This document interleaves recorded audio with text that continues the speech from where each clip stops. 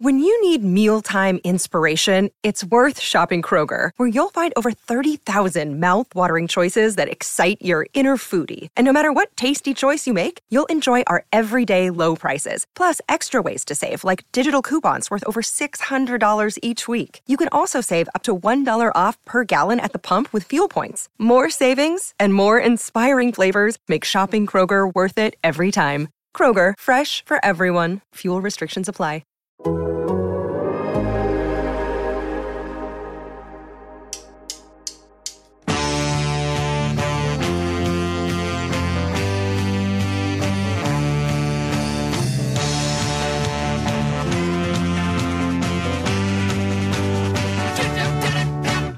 Welcome to the Total Soccer Show, and an episode in which we'll get you up to speed with the goings-on in the international break from all around the world. During this window, 9 teams qualified for the Don't Mention Human Rights World Cup next November, and we now have 13 of 32 total teams qualified. Who are the contenders? Who's in trouble? How should we welcome our new Canadian overlords? All of this and more will be tackled on today's pod. My name is Ryan Bailey, and joining me today, a man who's returning from his celebration bender after Scotland booked a playoff berth, Graham Rusford. Woo!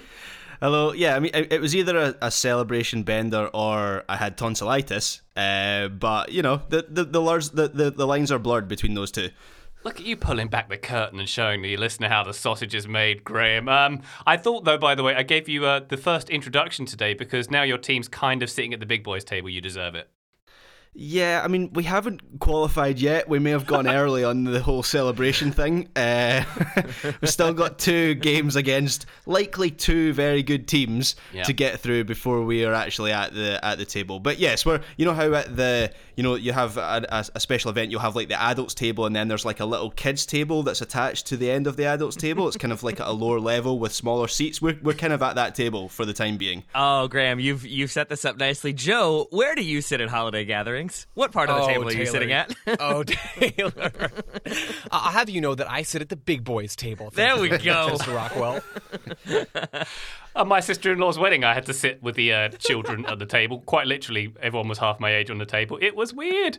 Graham, how are they handling this situation in Scotland? I heard that there was someone in Dundee who almost smiled a little bit when the playoff place was booked. Did someone in Aberdeen shake someone's hand in approval at some point? Yeah, I mean, Steve Clark kind of clenched his fist slightly above his head for a split second in celebration. It was wild scenes. But yes, we're not used to being good. I'm even reluctant to say that because it still seems strange. We've been really good recently, but it doesn't feel real. It still doesn't feel real. So if we actually qualify for the World Cup, I'm not quite sure what will happen. That's uncharted territory, at least in my lifetime. Well, let's chat more about that later in the pod. For now, you've heard their voices already. There's Joseph the Ocho Lowry. Hello, Joseph. Hello, Ryan. I've just given you the middle name, the Ocho, because you know how like Chad Ochocinco did the thing where he changed his name? I was thinking maybe you could do that as well. Yeah, that's certainly an option. I'll get back to you on whether or not that passes the review. Excellent. Also here, you've also heard him, the man who'd never cheer for his team in the press box, Taylor Rockwell. Hello. I never would. I would just do it very quietly, so I guess I would. I've contradicted myself immediately. Be honest, Taylor, did you get sent to journalism jail for cheering in the press box? No. I know not to cheer. I am not that person who loudly screams and claps. It was more of a fist pump shake sort of thing, and I think a loud exhalation is probably what happened. I will say Felipe was sitting to my left, and I think he wasn't surprised by it, but I definitely surprised a couple people to my right who seemed to think that I was having some sort of like incident for a moment, and then I was sort of looking at them like, why are you surprised? Like, they just scored against Mexico. Come on now. Fair enough. Well, yeah, it's generally against press box decorum to show any kind of bias to it if the teams listen up. But the worst case of this, Taylor, I saw was in the 2014 World Cup in Brazil, where journalists in the press box in American art and elsewhere were literally wearing national team kits. Yeah. Do you remember there was a game at American art where Chile fans stormed the press box at American art and they trashed the place? I think they were playing Spain.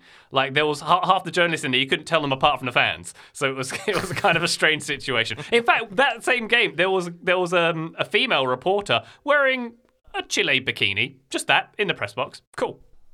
That was actually what Felipe you- was wearing, controversially. Yeah, I was going to say, Ryan, were you wearing your England bikini in the press box? I was before I took it off, Graham. Woo!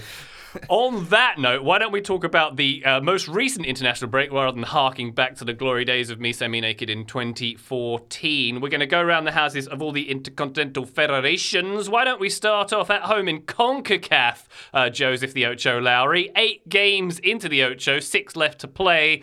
Canada on top of the pile with 16 points. They beat Mexico for the first time since 2000 in the Azteca. US in the second place, Mexico in third at the moment, and Panama in fourth, currently in the intercontinental playoff spot, equal on points with Mexico. Poised, balanced in the Ocho, Joe. It's been so much fun right now. There is a divide that has rapidly developed between the top 4 and the bottom 4. Panama right now in fourth, level on points though, with Mexico on 14, just down on goal difference. So that you got those top 4 teams, Canada, US, Mexico, and Panama. And then the bottom 4 in Costa Rica, Jamaica, El Salvador, and Honduras. And there still could be some crossover there. But some of the storylines coming out of the Ocho so far have been immaculate. Ryan, you mentioned Panama, and I want to hit just a beat on them later. But Canada is the story, maybe in global soccer, at least on an international level right now. Top of the table again, as we mentioned, undefeated through 8 games. They're the only undefeated team at this stage of CONCACAF World Cup qualifying. They got an away draw against the U.S. in September. They got an away draw at the Azteca in October. Beat Mexico. I mean, all of these things, incredibly impressive results on the back of a good summer tournament in the Gold Cup where, they fall to the United States with a really early goal. But then they do go toe-to-toe with Mexico in the semifinals and just end up losing in that game. But they play well. Canada, it seems to me, in a lot of ways, has arrived, or at least it looks that way right now. They have the best player in CONCACAF in Alphonso Davies. They're playing good soccer under John Herdman, who had a bit of a rough start to his time in charge of the Canadian men's national team. They weren't even an auto qualifier for this stage of CONCACAF World Cup qualifying. They had to get through earlier rounds, playing Bermuda and the Cayman Islands and Aruba and Suriname and finally Haiti before they actually made it to my middle name, the Ocho. They're flexible in their shape. They can sit deep. They can absorb pressure if they need to, or they can go. And I think when they're actually out and running and getting on the break-in transition, maybe holding on to the ball a little bit, that's what they really like to do, and that's what they're really good at. They did that to Mexico at the Azteca. Not an easy thing to do and not something that most teams dare to do. It's what they did, at least in moments, against Mexico at home just earlier. What was that, earlier this week? Time is an entire blur for me at this point. They have technical ability. They can compete physically in terms of speed and strength. They have goal scorers, Kyle Larin, Jonathan David, and of course, as I already mentioned his name, Alphonso Davies. Clever players out wide in Davies and Tejan Buchanan and Richie Larea. You can go on, and I kind of have gone on and on about this team because there's a ton to like about Canada right now, and they could be headed to the World Cup. They probably should, at this point, be headed to the World Cup. I like the idea that Canada picked the most hostile environment for this game possible. So, obviously with the Azteca and in Edmonton, it was quite likely this was going to be a rather cold one for the Mexican players, and it got me thinking of where Scotland would pick the most hostile environment, like a Western Isle to play England or something like that. I like to think that they deliberately picked that location for that match. Well, and I think that's a part of it, Graham, right? Big stadium. I believe it's a Canadian football stadium, like Canadian Football League, that actually have those games normally in Edmonton. This game was freezing, right? There was snow on the field. There was a ton of snow on the field before the grounds crew got to it earlier on in the day. It's funny, though, because with how good Canada is and how much talent they have assembled over the last few years now, there's a legitimate argument to be made that they almost hamstrung themselves by picking a location that was going to have such challenging conditions, right? You think about, okay, they can force Mexico out of their comfort zone, and that's true, and that happened. But Canada, with how cold it was in the field, it's not like they don't have quality. It's not like they're always playing direct. It's almost, to me, like they made their own lives a little bit more difficult, but from a narrative standpoint, that was a great place to have this game.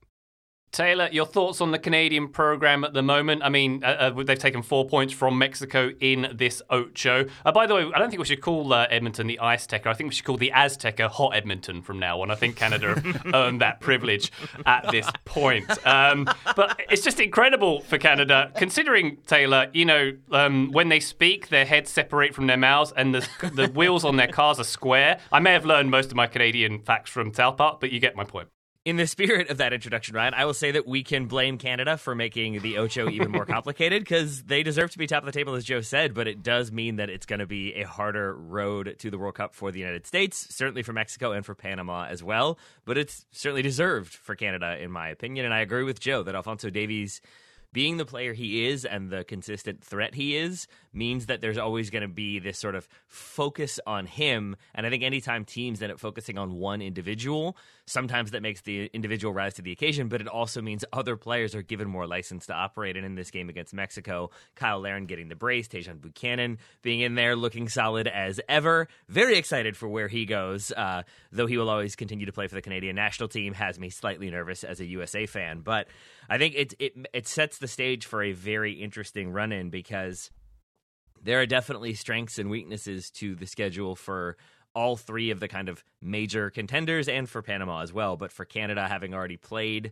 I think, 3 of their 4 games against Mexico and the United States, and their final one being home to the United States, that has to make them sort of optimistic. But then they've got several potentially very tricky road CONCACAF games, and we know how challenging those can be for the United States. Dropping those 2 points to Jamaica definitely makes it a harder road, but not an impossible road. I think people are maybe overdoing the amount of concern they have, because I think right now, as things stand, U.S. and Canada fans should be pretty optimistic. Mexican fans maybe a little bit more nervous with the way things are going, but I think it's a testament that we haven't seen Tata Martino sacked yet, that there hasn't been, to my mind at least, as much sort of fury over the performance from this last round. We'll see if that continues to be the case if they don't pick up a win in their next game.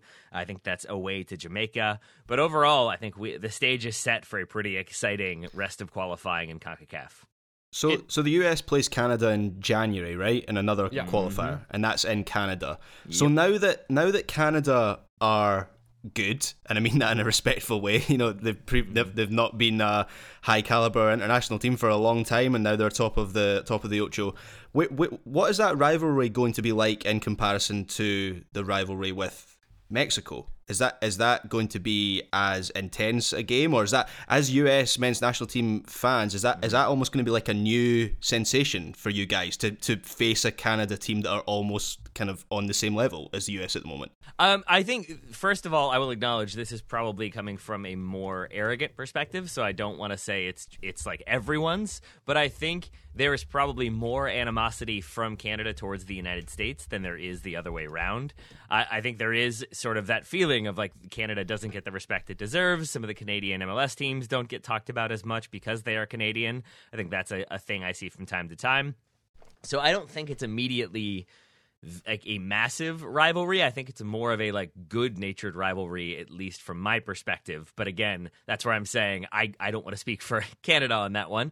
But I think just the level of hostility between the U.S. men's national team and the Mexican national team historically and presently is always going to make that one a bigger game, and sort of the craftiness that goes on behind the scenes and playing at the Azteca at elevation and with the pollution behind it. Like, there's always home field advantage, and there's always that sort of clash that you never know if it's going to go well, if it's going to go poorly, if there's going to be sort of violence and physicality involved. Whereas with Canada, I think it's not at that level of intensity in my mind. So I think, at least it isn't for the United States, but that has maybe been a problem for them in the Nations League, a problem for them in qualifying. So maybe it needs to be more of an intense rivalry for the U.S. going forward.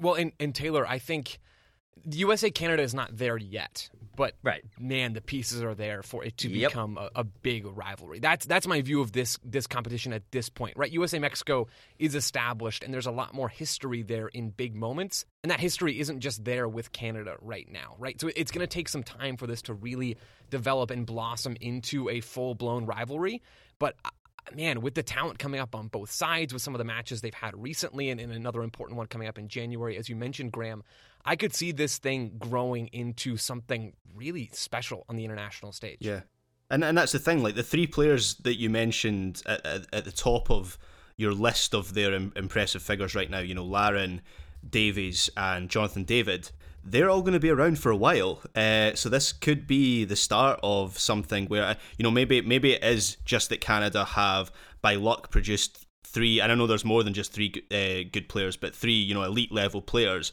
But even still, that could be 10 years of pretty decent rivalry between the two countries.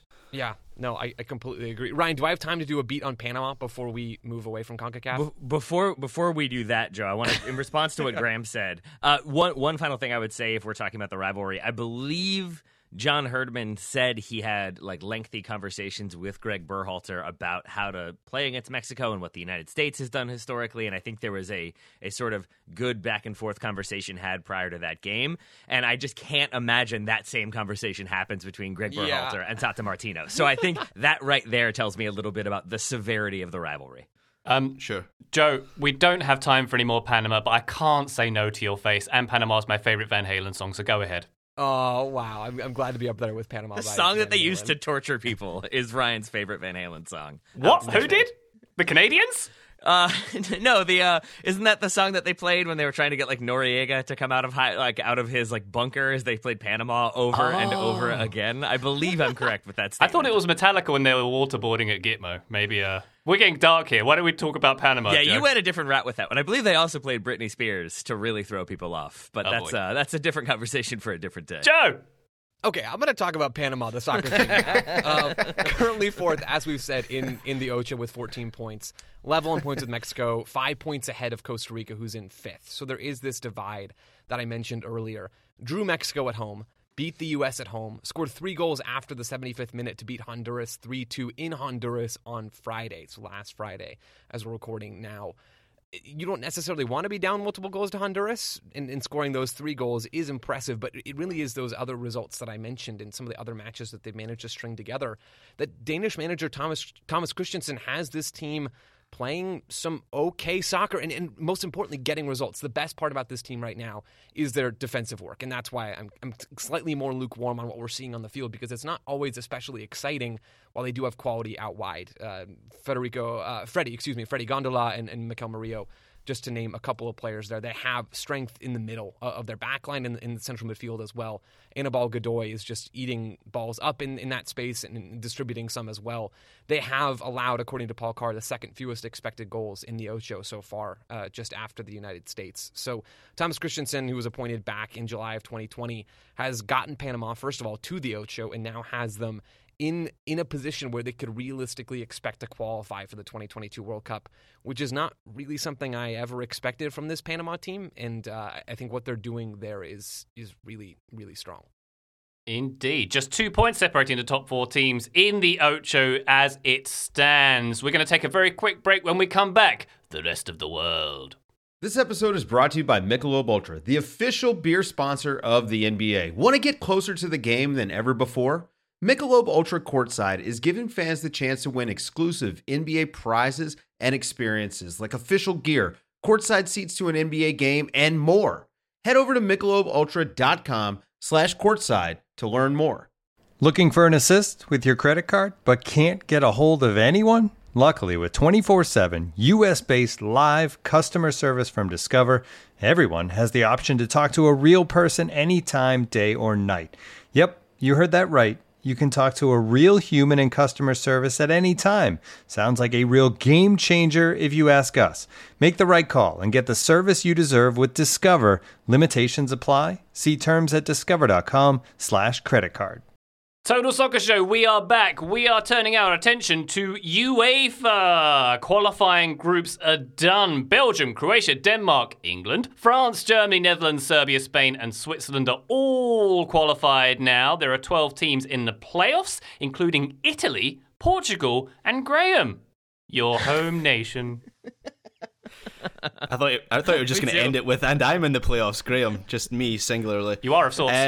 Yeah, it's weird. I think, obviously, the playoffs is split into 2, so you've got seeded and unseeded teams, but within those seedings, you have a ranking of teams with the most points, and Scotland have more points from their campaign than Italy, which that makes me nervous.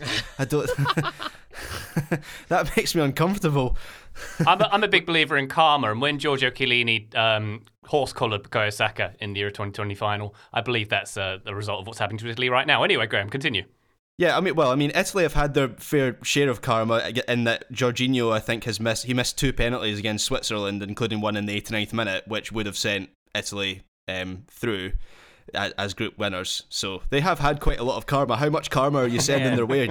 I gotta say, if ever anyone needed insight into the Scottish psyche, this is a perfect example of Scotland are bad, Scotland are bad, Scotland are bad. Then you all make the playoffs, and now maybe they're too good. I don't feel comfortable with this. Like, it's one or the other. There's no happiness. There's just, we're bad. We might be too good. We can't get, like, overconfident. I really appreciate this insight, Graham. Thank you for that. Yeah, Graham, let's get some more positivity. 6 consecutive wins in World Cup qualifiers. You beat a Denmark side that almost had half its regular starters. Come on. I think there was about 2 that were out, and also we were missing a number of our key players. So no, I'm not having that at all. And we battered them as well. It's honestly it's the best. I've had a lot of times to mull over Scotland's last 2 results and performances. The first game against Moldova was very un-Scotland because these are the sort of games we historically trip over. So we needed a win to secure the playoff place. And, a lesser opponent in a must-win scenario away from home, and yet start from finish, it was extremely comfortable. 1 goal in the first half, another in the second half. It was easy, in truth. We secured the playoff, and then you have the second game against Denmark, and it was very un-Scotland-like as well. We needed a win to secure a home playoff semi-final and to be seeded for the playoff draws, which is very important. And the first half in particular was just the best. As I say, I've had a long time to mull this over. I think it's the best I've ever seen Scotland play in the first half of that match. We've played well, obviously, against minnows in that we've controlled games, but this is a Euro 2020 semi-finalist that had won 9 out of 9 in World Cup qualifying. Scotland have also had good results against big teams before: Italy, France, Germany, Netherlands. We've had good results against them, but it tends to follow this familiar pattern of we sit back, we ride our luck a little bit, we grab a goal in the counter-attack, or it's a set-piece goal. And this was nothing like that. It was an entirely different type of performance, a dominant performance, great use of the ball, good positional awareness, link-up play everywhere, good relationships between players, creative, entertaining even at points. There was moments where I was laughing at how good it was, and Ali McCoist in the co-commentary, he was also laughing as well, because it was just, I've never seen a Scotland team really play like that before. Wow. That's impressive stuff, Graham, but quite enough platforming of Scotland for one day, so we'll park that there. Denmark, they top Group F. They actually released a manifesto for their trip to Qatar. They're not going to do any commercial activity in Qatar. Their sponsors on their training gear and whatnot are going to be replaced by human rights messages. They are making an effort to educate their fans over whether whether they should attend in Qatar as well. So that's interesting. I think we'll be seeing more of that from some of the qualified teams. Italy and Portugal, meanwhile, maybe they're going to boycott, but for different reasons. Taylor, Italy drawing with Switzerland and Northern Ireland in this international break, finishing second in Group C. Yikes. Yikes indeed. Yikes indeed. Not what we expected from the reigning European champions. But from what I've been reading, because I haven't been watching Italy like game in and game out the way, say, Graham has with Scotland. But from my understanding, it's essentially that an Italy team that were made to look greater than the sum of their parts in the summer has had a little bit of a downturn in form. I think some of the age of the squad is showing, especially at the back, and the questions loom about should they still have, say, Chiellini as heavily involved, having Bonucci as heavily involved, or should they kind of try some different things with these playoffs? I doubt that's where they will roll the dice and try to experiment, but I think Roberto Mancini has his work cut out for him, but that said, has the experience and the know-how to, I think, get results in these upcoming playoff games. I fully expect Italy to be there, even if the narrative is slowly shifting towards they could miss their second World Cup in a row. It seems like they'll have the wherewithal to get through, and they are, as Graham said, one of those seeded teams. So I think they're certainly could get a tricky draw, but it's not like they're going to be getting a world powerhouse like Portugal or Scotland. I'll add on Italy there. They've drawn a ton of games. We talked about that. 4 of 5 since the Euro final. They've drawn 4 or 5 World Cup qualifiers since the Euro final. But man, they're still playing some good soccer. I have watched some Italy. Their set pieces are still on point. They had a nice goal against Switzerland off of a set piece recently. And they're still putting up numbers and creating chances with that same possession-based, fluid style that Roberto Mancini showed us all in the build-up to Euro 2020, 2021. And that's exactly what we're seeing now. I, like you, Taylor, would be surprised if Italy don't end up making their way through the playoffs and ending up in the World Cup. See, I watched their last two games, their last two qualifiers against Switzerland and Northern Ireland. And I get what you're saying, Joe, but I just felt they were missing a little bit of the verve in attack that they had at the Euros. So it's still very much the same patterns of play, but maybe just lacking a little bit of intensity. And also, I think Ciro Immobile being out injured recently, he has his critics, Immobile, but I think he is very important to this Italy team. And you look at their performance against Northern Ireland, they had 12 shots, but finished with an expected goals value of 0.92. So that doesn't really suggest that they were battering the door down against a fairly ordinary Northern Ireland team, a team that they really should be sweeping aside with some ease. So it feels to me that they're just lacking a little bit of cutting edge in the final third. I am with you guys. I'm not too worried about them, but it is. They clearly have had a bit of a hangover after the Euros. All 8 points that they've dropped in the qualification campaign came after Euro 2020, and it seems that Jorginho is having the hardest hangover of all in that team. I do also think anytime you win the title as Italy did and look as dominant and comprehensively good as Italy did in the Euros, it does paint a pretty large target on your back. And so I do wonder if there is like a raised performance level from some of their opponents because they're taking on the European champions, because that is a pretty big sort of name to take down. I think that's the thing that maybe is like raising their game or forcing them to raise their game and maybe better preparing them if and when they make the World Cup, which I think they will. I have way bigger concerns about Portugal, who I think could still easily make it and are top of the seedings for the playoffs, but not a Portugal team I would have expected to struggle the way they have. And not trying to be disrespectful to Serbia, but it's not one of those situations in which they're put into a group with another sort of powerhouse team, and it's always going to be not sure who will make it and not sure who's going to go into the playoffs. Here, I think Portugal should be a little bit more concerned. Let's talk about that then, Taylor. Portugal, as you say, losing 2-1 to Serbia. Serbia going through automatically. Portugal, one of those 12 teams in the playoffs. Those 12 teams, by the way, will go down to 3 available spaces. That's not easy, even if you are seeded. So we shouldn't have seen it coming necessarily, were you saying there, Taylor? Well, I mean, I think just with the talent they have, and it's a Portugal team that themselves have done quite well in recent Euros, but in this case, for them to, I think, playing at home only needing 1 point to automatically qualify, and against a team that's a fair few places below them in the rankings, it seemed like the kind of momentum was there for them to be able to get the result. I think they get the opening goal courtesy of Renato Sanchez, but then to be pegged back the way they were and to not have the fight back that you would expect was, again, just not expected. And when there's Ronaldo in there, not having the most fun at club level, certainly, but a player that kind of I always think will raise his game for those types of big moments. And even if he does that, to not have the squad around him do the same with the talent they have, and maybe the combination makes that difficult for the manager to know exactly who to play and when. It just seems like there are more issues for Portugal to figure out before they can feel comfortable about making the World Cup. Feels to me like they need a bit of a fresh start. Yeah. They need some fresh ideas. I would go as far as to say they need a new manager. Obviously, Fernando Santos, he's done a great job. He lifted led them to the Euro 2016 title. No, Joe, Graham, that was Ronaldo. He was coaching that final. Okay, it was co-managers, let's say. But at that point, they didn't. Besides Ronaldo, they didn't really have a group of players that should have taken them that far. And so his tactics and approach leveled the playing field in Portugal's benefit at that time. Now they have a much stronger group of players, and it just feels like that approach from Santos is now holding them back. You look at the team that played against Serbia, obviously you've got Ronaldo, but their front line is Bernardo Silva and Jota on the other side. You've got Renato Sanchez, Danilo Pereira, who plays for PSG, great player, Cancelo, arguably the best right back or full back in world football right now, Ruben Diaz, Nuno Mendes, who's the first choice left back for PSG. So they have a really good team, a team that should not just be qualifying for World Cups, but aiming to go far in World Cups.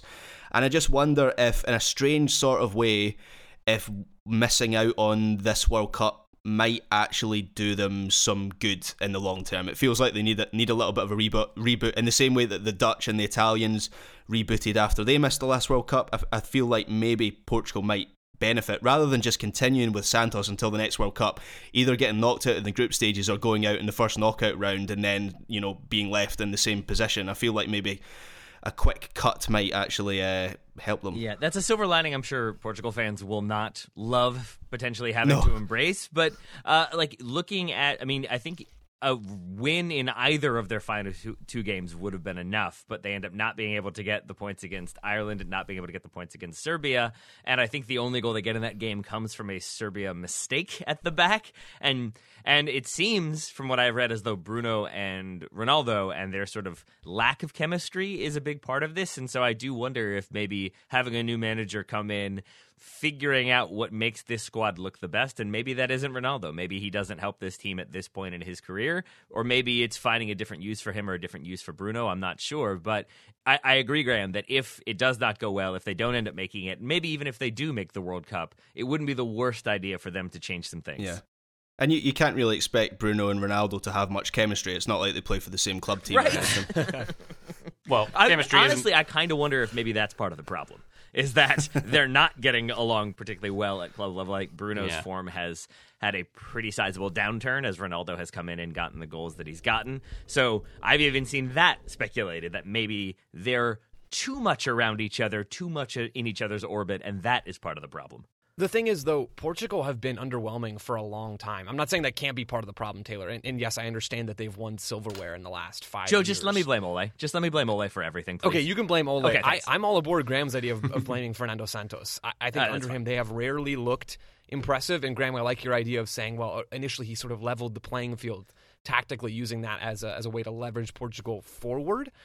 But now I think he's holding them back. There's a good Twitter thread from Tiago Estevao, who is a top scouting consultant for a big European club, also Portuguese. I believe he's been on the show before years ago. I think Daryl interviewed him. I remember that show. And Tiago tweeted out, a lot of big World Cup qualifying failures, and Portugal have not failed yet, to be very clear. A lot of those big failures are reflective of a clear halt in talent production and in countrywide football setup issues.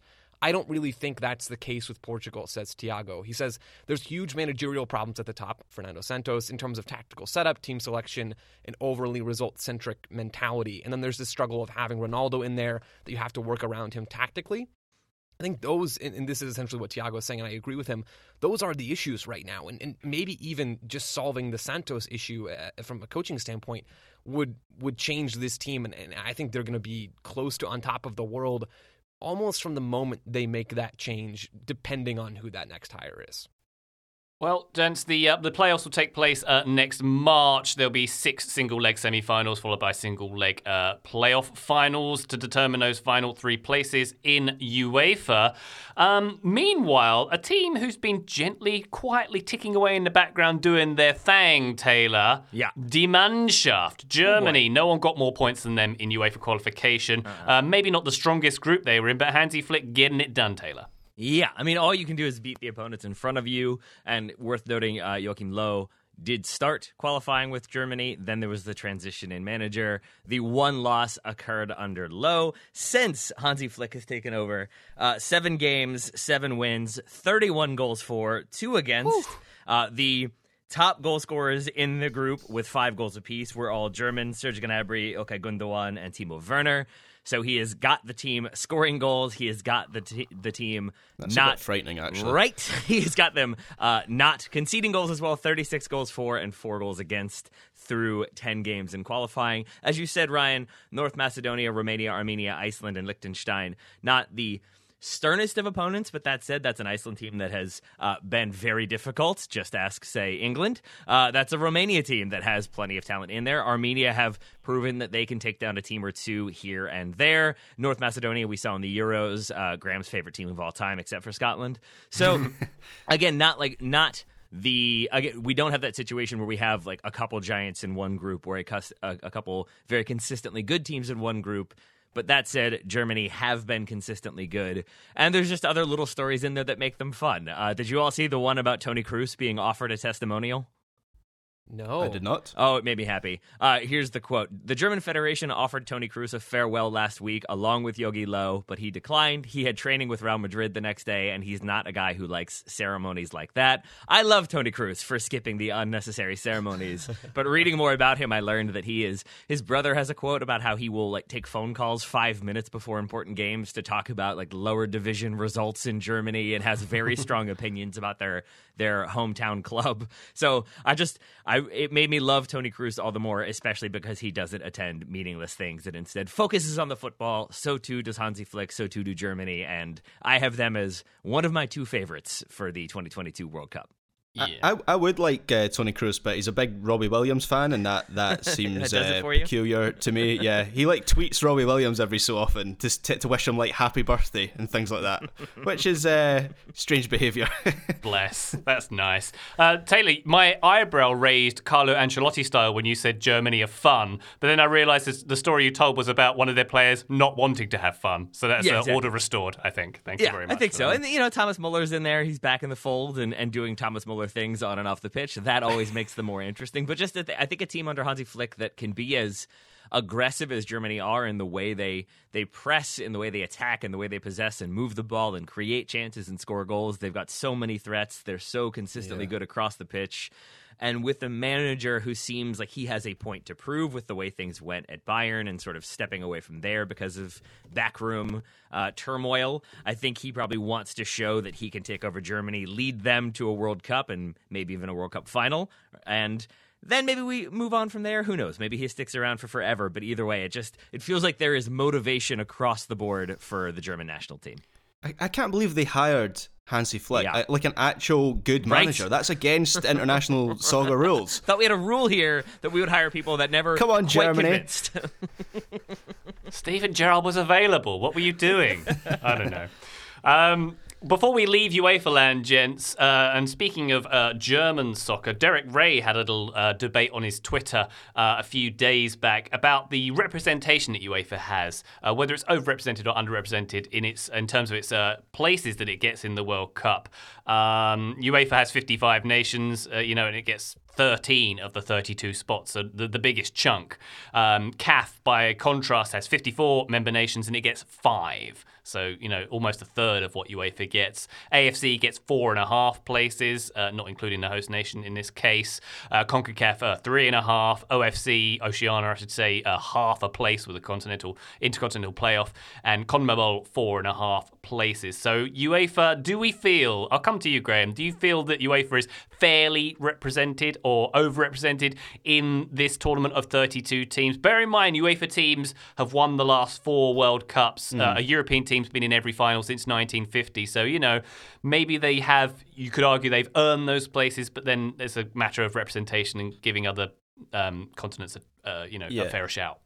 I think it depends on what you see the World Cup as. So I think if you see the World Cup as the pinnacle of soccer, a showcase of the sport at its pure sporting best, I think it's quite clear that UEFA is probably underrepresented. Let me finish my point here. If that's your point of view, it's probably underrepresented because I think the water table in UEFA and European international soccer is higher than it is anywhere else. I don't think that's ignorant to say that. I think there is quite a deep level of quality in European international soccer. At the last World Cup, you had Italy and the Netherlands missing out, and I think clearly they were probably among the 32 best teams in the world in 2018 at that point. However, I personally don't see the World Cup like that. That's the Champions League. If you're looking for the sport at its best, at the elite level, that's the Champions League. That's the best team, the best players. The World Cup for me is about representing different cultures and ways of life, and in turns different ways of soccer and how people see the game around the world. And so I think UEFA's probably just represented fine in that regard. In fact, if you look at, you mentioned there Africa with 5 teams from 54 member nations. Yeah.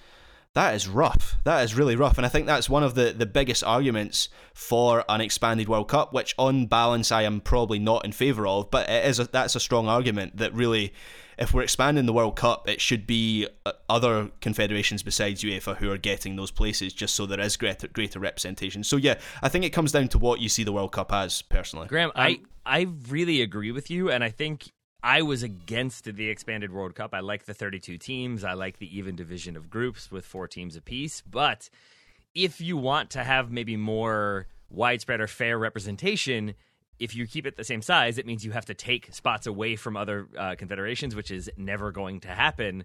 But if you expand it, then you could maybe be a little bit more fair in the allotment. So I think CAF jumped to 9 spots instead of 5. I think UEFA will have 16. So you can see the sort of increase there, 3 for UEFA, 4 for CAF, but I think from a percentage standpoint, that does make it a little bit better. Maybe it should be 1 more for CAF, but I think you still have the playoffs on the end of that. There's 2 kind of open berths in the 48-team format. So it does seem like it balances things a bit more, because CAF is the only one for me that sort of seems very unbalanced and very unfair. Aside from that, what Common Bowl has 4.5 now for 10 countries. Common Bowl, maybe that's unfair because you could argue 5 to 6 teams routinely would do pretty well or could do pretty well at the World Cup.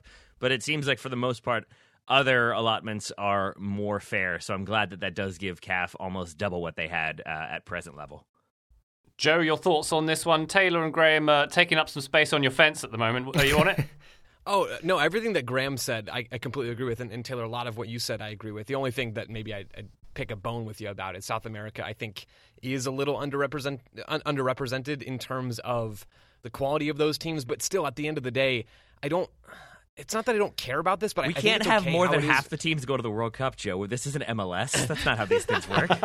Yeah, we can't have 8 teams from each, whatever. But that's a separate issue that I also would be happy to talk about at any point in time. I think South America might be a little underrepresented on quality, but I don't think that's necessarily my favorite way to look at the World Cup. It's fun to have that smattering of teams from all across the world, and if you have UEFA with 15 or 20 teams in there out of 32, you don't really get that to the same degree. In terms of quality, yes, UEFA should have more spots, and that I agree with Derek Ray and everybody else on that side about, but it's just not necessarily how I want to look at or consume the World Cup. Excellent stuff. Well, we're going to take a quick break. When we return, we will look at the rest of the confederations, taking a deep dive into OFC Oceania. Czech's notes, they haven't done any qualifying yet. Back soon! Today's episode is brought to you by our old friends, Mack Weldon. Wouldn't it be nice if we could have things both ways, like a 0-calorie cheeseburger, internet ads in March that weren't just reminders to do your taxes, a dog that never needs walking after midnight when it's cold, a Manchester United that is consistently good instead of their current scattershot approach?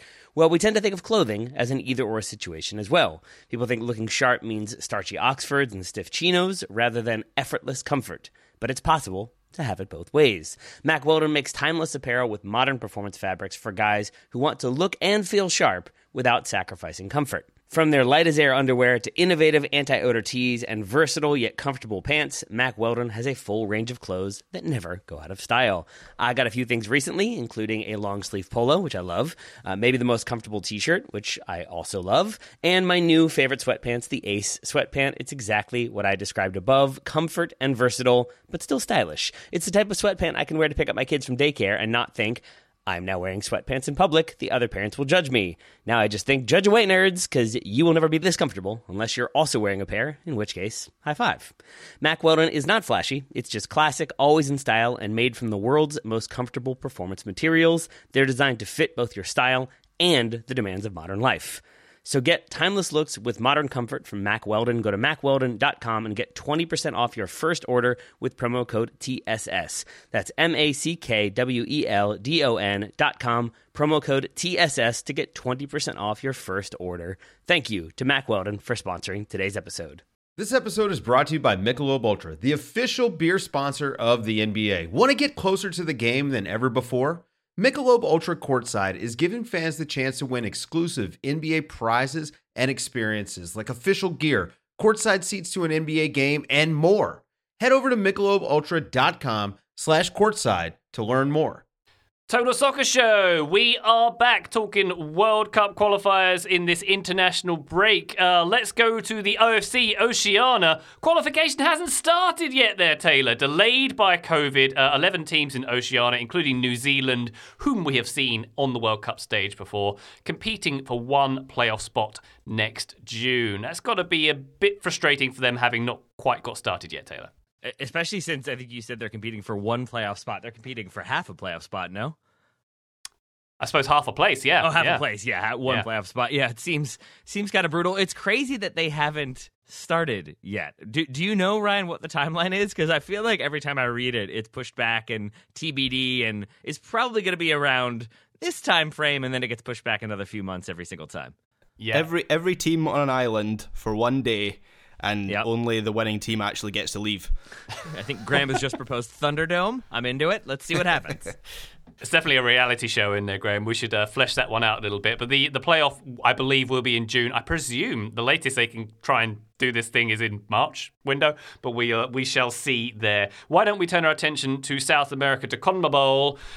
The easiest qualification process to follow, certainly, as Taylor mentioned earlier, 10 teams. They play each other in a round robin. The top four go through, top 4.5, go through. Brazil became the first South American nation to qualify for this World Cup, doing so with 6 qualifiers remaining. Not bad. They got a 1-0 win over Colombia in Sao Paulo last Friday that did that for them. Copa America champs Argentina also through after a goalless draw against Brazil at home on Tuesday. They are also unbeaten in qualification. Both Brazil and Argentina are.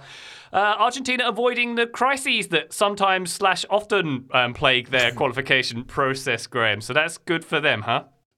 Yeah, it's been, by their standards, relatively serene for them to be in second place. It does feel like they have there was a spell there where Argentina's team was in a real dip, just even in terms of individual quality, but it seems like they've maybe turned a little bit of a corner between, you know, Rodrigo de Paul and Giovanni Lo Celso and Lautaro Martinez and obviously Messi, Christian Romero at the back. So they do have a pretty good team at the moment, and I think they'll probably do quite well at the World Cup if they aren't, if they don't suffer some sort of crisis, as tends to be the case at these tournaments. I agree with all those names that Graham listed and how important they've been. I would add Emi Martinez, having a reliable goalkeeper who is actually playing. For the longest time, it seems to my mind, it's been Sergio Romero, who was obviously the understudy at Manchester United, but even before that, I think from Sampdoria, wasn't starting there either. So to have a goalkeeper who's starting in the Premier League and is a reliable starter, a consistent starter, and a very good player,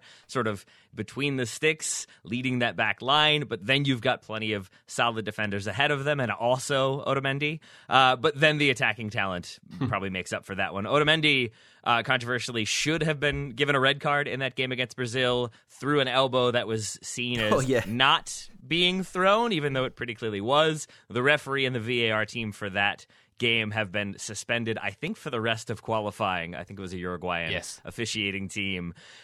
It seemed like it would have been a little bit hard. Like, I could see how it was given as, like, incidental, like, oh, he didn't mean to, the elbow came up. But then there's the angles where it looks like he's absolutely throwing an elbow, Otamendi. But maybe that is why that game finished 0-0. That aside, I think Argentina have to be confident in that they aren't having that sort of skid that Ryan talked about, but just do seem to be a more cohesive unit. And it does feel like they are all playing towards getting Lionel Messi to another World Cup and ideally giving him the opportunity to win a World Cup so he can sort of cement that status.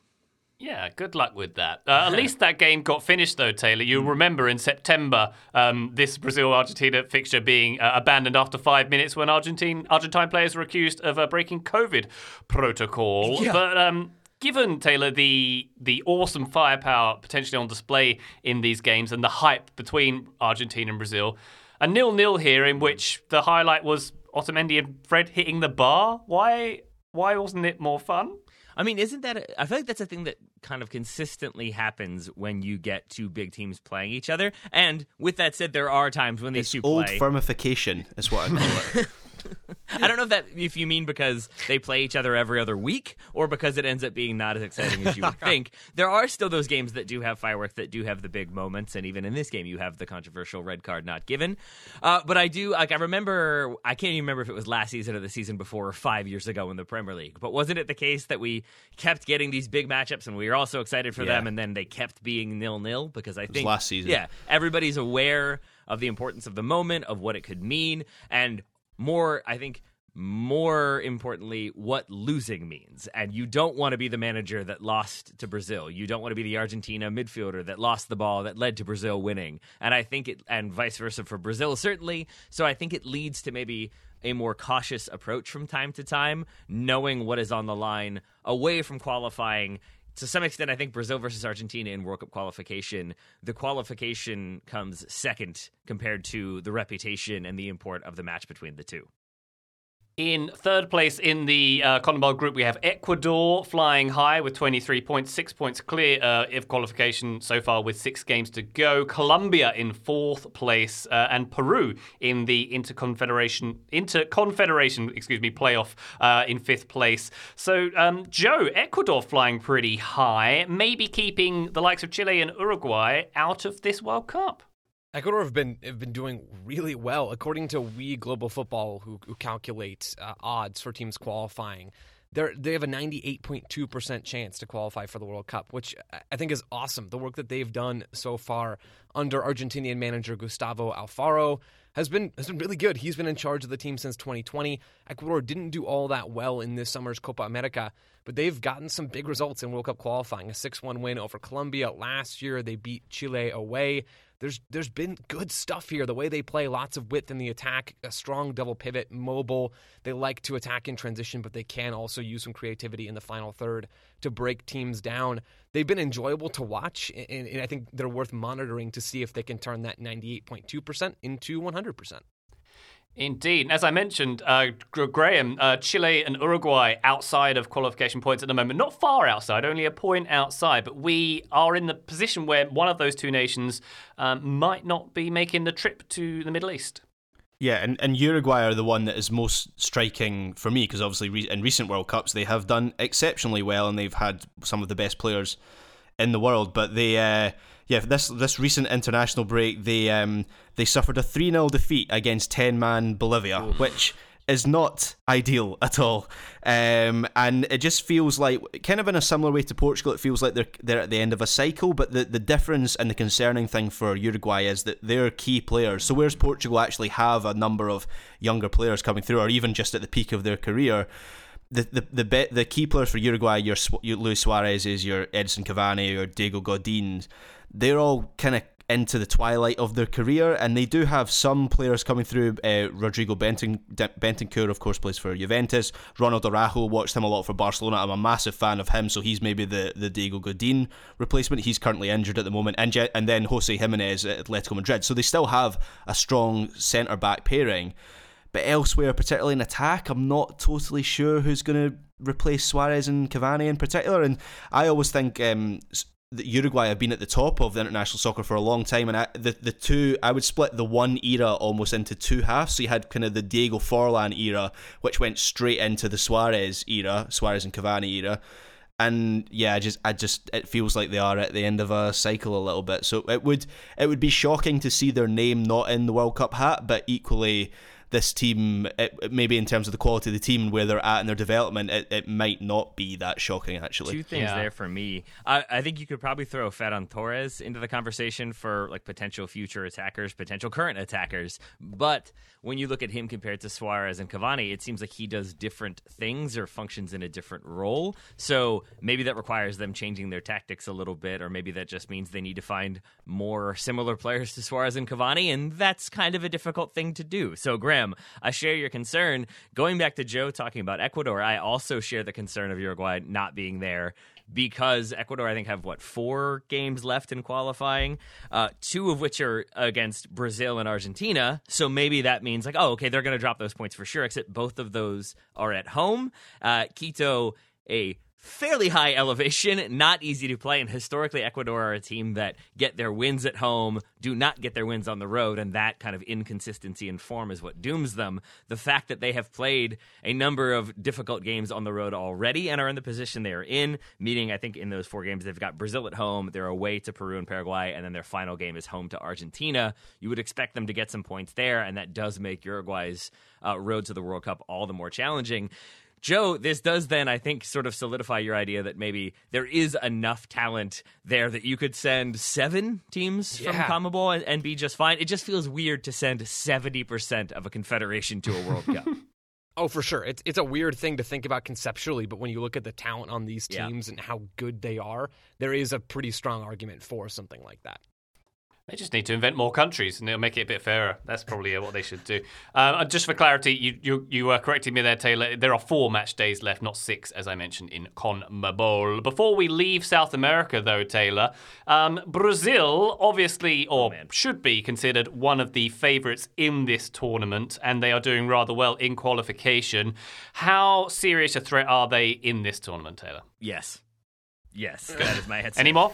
I gotta say, a thing that I saw reported a couple different places was that the weak spot for Brazil was their fullbacks, that they've got a strong center back pairing in Marquinhos and Thiago Silva. They've got midfield depth and defensive midfield depth at that with Casemiro and Fabinho, and then obviously a lot of attacking talent ahead of them. But fullback could be the sort of drawback. We're not sure what's going to happen there, which made me go and look at that. And Alexandro and Danilo have started basically every single game. So I'm not quite sure where that narrative is coming from. Maybe the argument is that behind them, I think Emerson has played 1 game, and Guilherme Arana, who is not a player I'm familiar with, has started 1 game. So maybe there's a depth issue there. But I think You've still got Renan Lodi, though, who's, Atletico right? Madrid's left back, so I think they're still not bad. I think they're doing just fine. They've got Alisson and Ederson. It does feel like a Brazil team that is loaded in a way that Brazil often is, but then maybe even more so. And on top of that, I would say even like the attacking talent isn't quite at that level of just being like superstar. Like there's Neymar, obviously, there's Gabriel Jesus, but to me there's names in there that are going to be superstars. One that we've talked about, who now I can't remember, is Antony from Ajax. I was trying to remember. I can remember if it's Anthony or Antony. But he's not even starting for this team.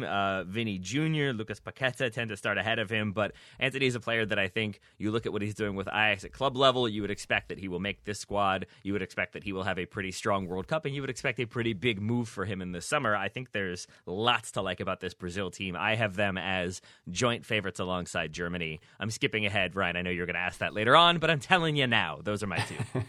Well, Taylor, the thing we noticed, definitely in 2014, when Neymar died, it felt like they were a one-man team to a certain extent, but maybe we don't have that perception now. I think they still are, in the sense that he does a lot for this team and can play a number of different roles, because they tend to go with a 4-2-3-1, which has Neymar playing as the 10, that number 10 in the kind of attacking 3. But they can play with a 4-3-3 with him central or him wide. They've gone with a 4-4-2 with him partnering Gabriel Barbosa, who I forgot was around. Sometimes Gabriel Jesus up there too. So I think he can play a lot of different roles and is a very versatile player for them. So if he were to get injured, if he couldn't be there, maybe that has to have them roll the dice a bit more, or kind of go with something a little bit more stable and less having Neymar fill in the holes, and then you can kind of put people where you need to. That would be my only sort of concern about Neymar getting injured, but I think they have plenty of talent to make up for that. And the thing is, when Neymar died at the 2014 World Cup, Brazil had to play Fred, not the Manchester United one, amazingly, an even worse Fred, up front, and so they don't really have that issue now. If Neymar gets an injury, or if he's attending his sister's birthday party during the World Cup, they do have other players that can come in who are of a pretty high caliber. Graham, I'm guessing you don't know this, but you did just bring up my most, like, for me at least, my greatest letdown was, I believe one of my very specific predictions for that World Cup was that I guaranteed that Fred would win the Golden Boot, and I have never felt more shame. So thank you for that, Graham. Thank you for that. Yeah, rightfully so. That was a terrible, terrible shout. Well, Ola Gunnar, if you're listening, you're not Taylor's greatest letdown. So there's that. Never. I'll never forget 99. Indeed. All right, well, I think we should wrap up South America there. Why don't we take a little journey to Africa and CAF? We're in the second of 3 qualifying rounds, which are completed this week. Taylor, want to give a little précis what's going on there? Yes. African qualifying, for those who are unaware, is really, really tough, because you have initial rounds of qualifying, you then have group stages with teams split into groups of 4. Then at the end of that, each group winner advances to the final round, where they're basically just drawn against each other. The most famous one being when Bob Bradley, to me at least, when Bob Bradley was coaching Egypt. His Egypt team just strolled through, looked so good, and then they drew a Ghana team that was loaded as well, and they ended up getting destroyed in those 2 knockout round games. So it's sort of unforgiving in the sense that you can have a year to 2 years of very good results, and then 2 games, and that's all she wrote. But some teams didn't even make it to that level. Cameroon advancing to the final round at the expense of Ivory Coast. It feels weird to not have Ivory Coast at a World Cup, but that will be the case because Cameroon got a 1-0 win on the final day to leapfrog over Les Elephants. Ghana squeezing past South Africa on a 3rd tiebreaker.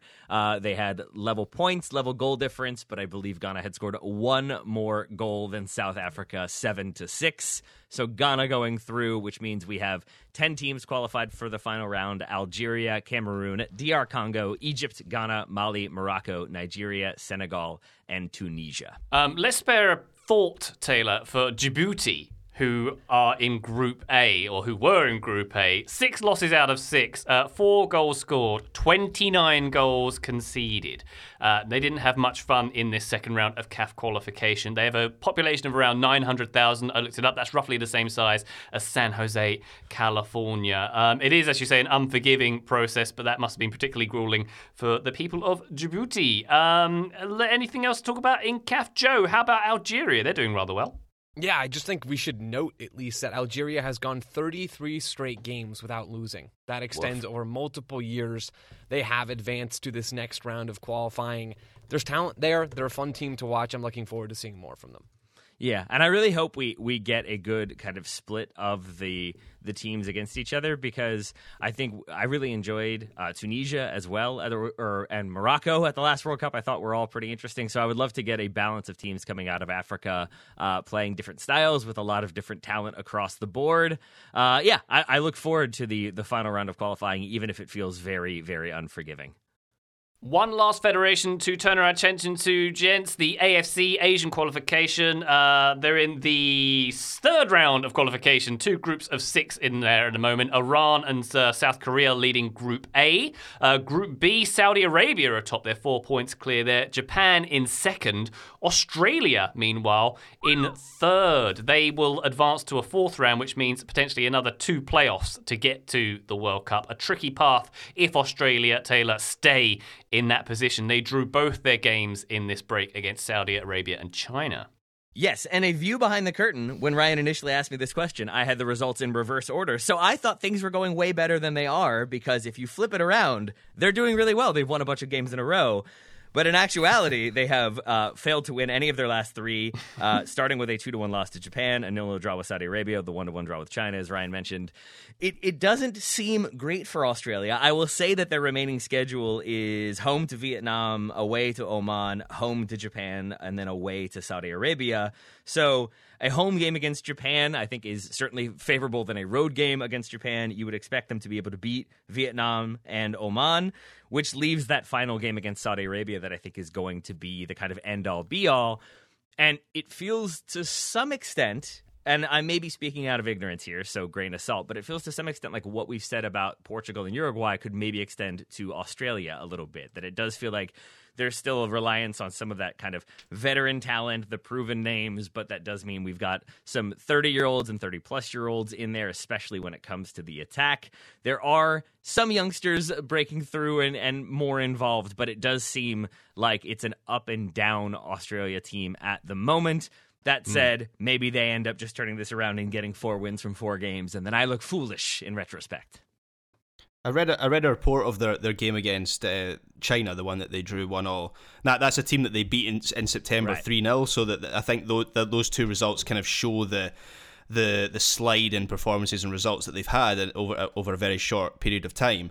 But the word that they used was cross spam, which basically was illustrating how this is a team that doesn't seem to have many ideas beyond just crossing the ball in and trying to win headers, and how they're over reliant on that. So I think there's also a case that even the players, I mean, I'm looking at their team, the team that drew against China. A player that stands out to me is Martin Boyle, and I think he's actually been really successful for Australia. He's a speedy winger. You want to get him stretching the pitch, you want to get him in behind, and so if they're playing crosses into the box, it seems like maybe they've got a problem with finding a style that actually works for the group of players that they have. Yeah. And there are extenuating circumstances for Australia and a few of the other AFC nations. This is the first qualifiers they've actually played in Australia due to COVID and quarantine rules. Yeah. So they might maybe fare a little better as this progresses. Who knows? But as you say, Taylor, they are bringing through some new younger players as well, one of whom is Charlotte FC's Riley McGree, who I was with the day before he flew to Australia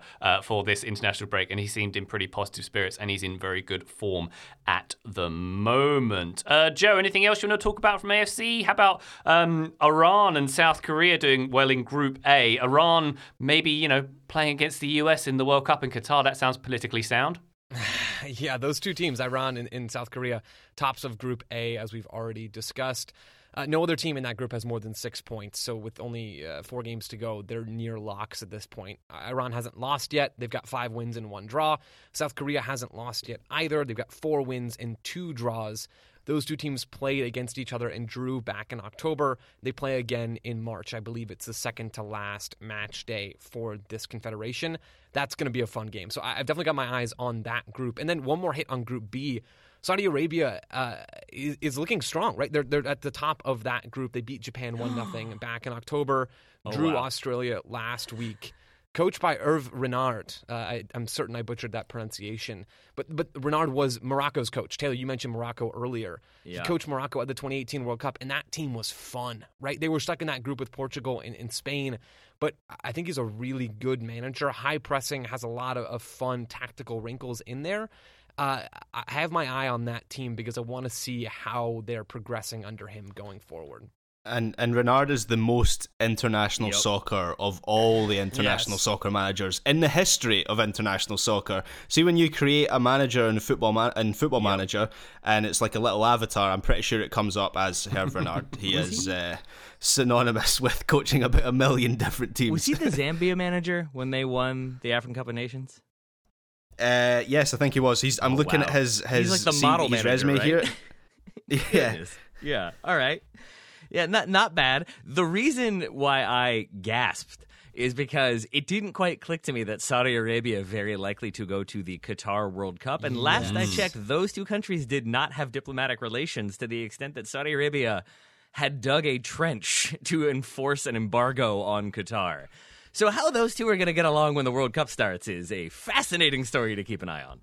Yeah, I couldn't help notice Joe using the term butchering when he was talking about Saudi Arabia as well. Wonderful stuff. Saudi Arabia and Iran leading their groups. This is me sliding AFC. Away from the microphone. Yeah. Anyway, Newcastle fans, there's one for you. Your boys are doing well. One last thing before we leave this one, gents. Let's take a look at the overall picture here. We've mentioned a few of the big dogs. Who do we like to actually do some real damage on the field in Qatar? We've mentioned Brazil, who are unbeaten in qualifying. They've won 11 of their 13 games. As we've mentioned, a great deep squad, lots of youth, lots of experience.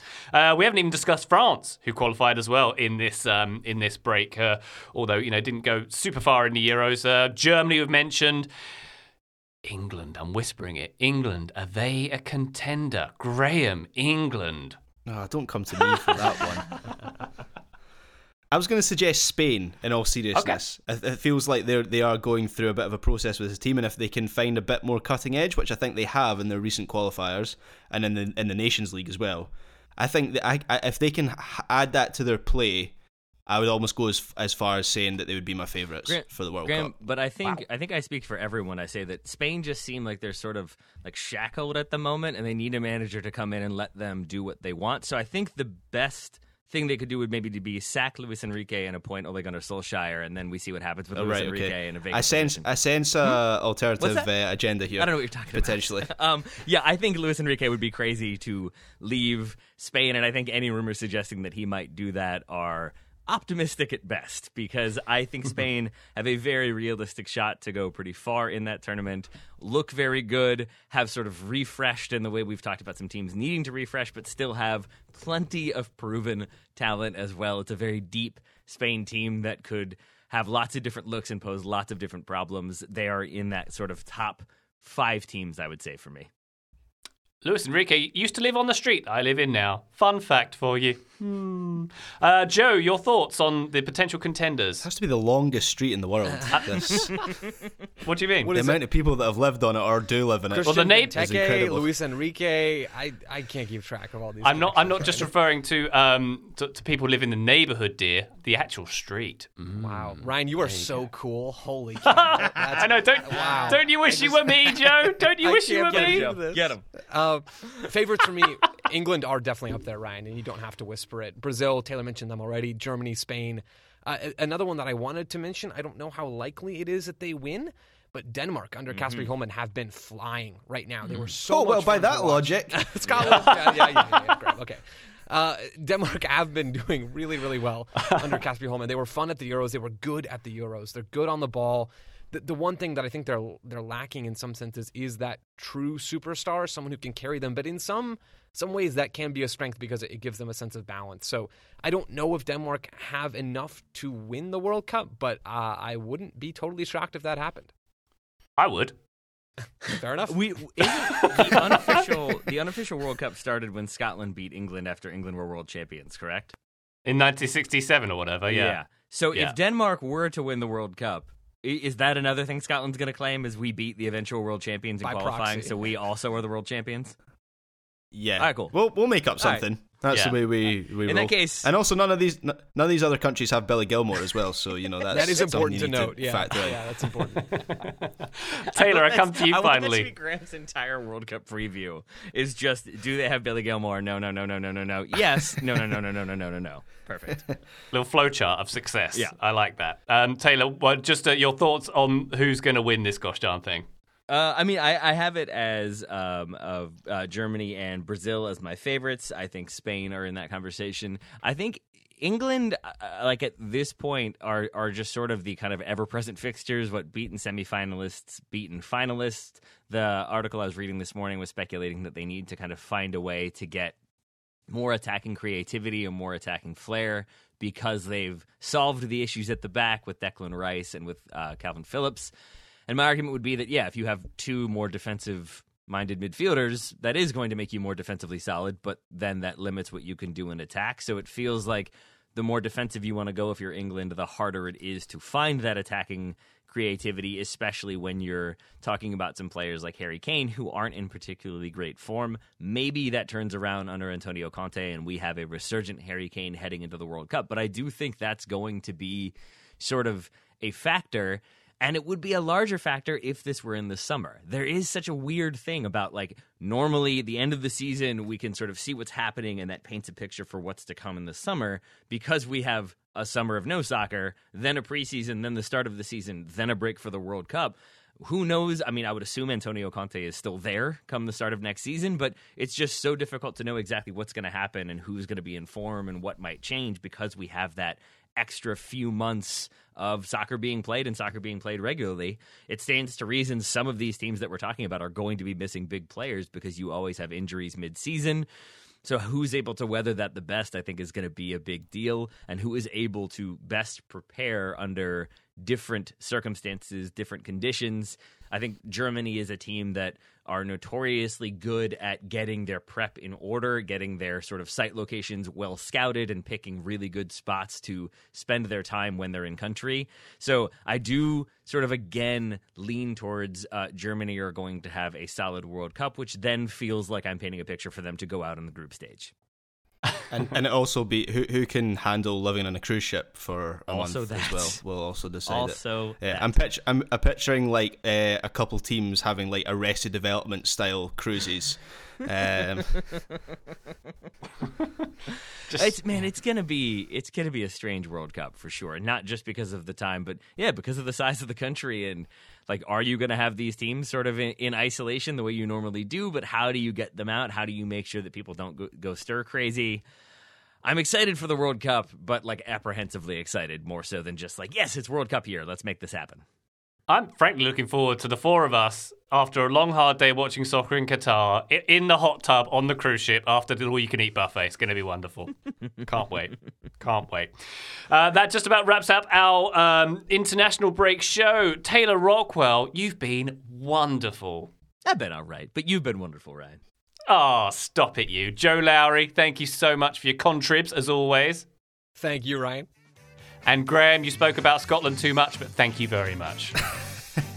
No such thing as speaking about Scotland too much, but thank you, Ryan. Indeed. Listener, thank you so much. We'll be back soon. Bye!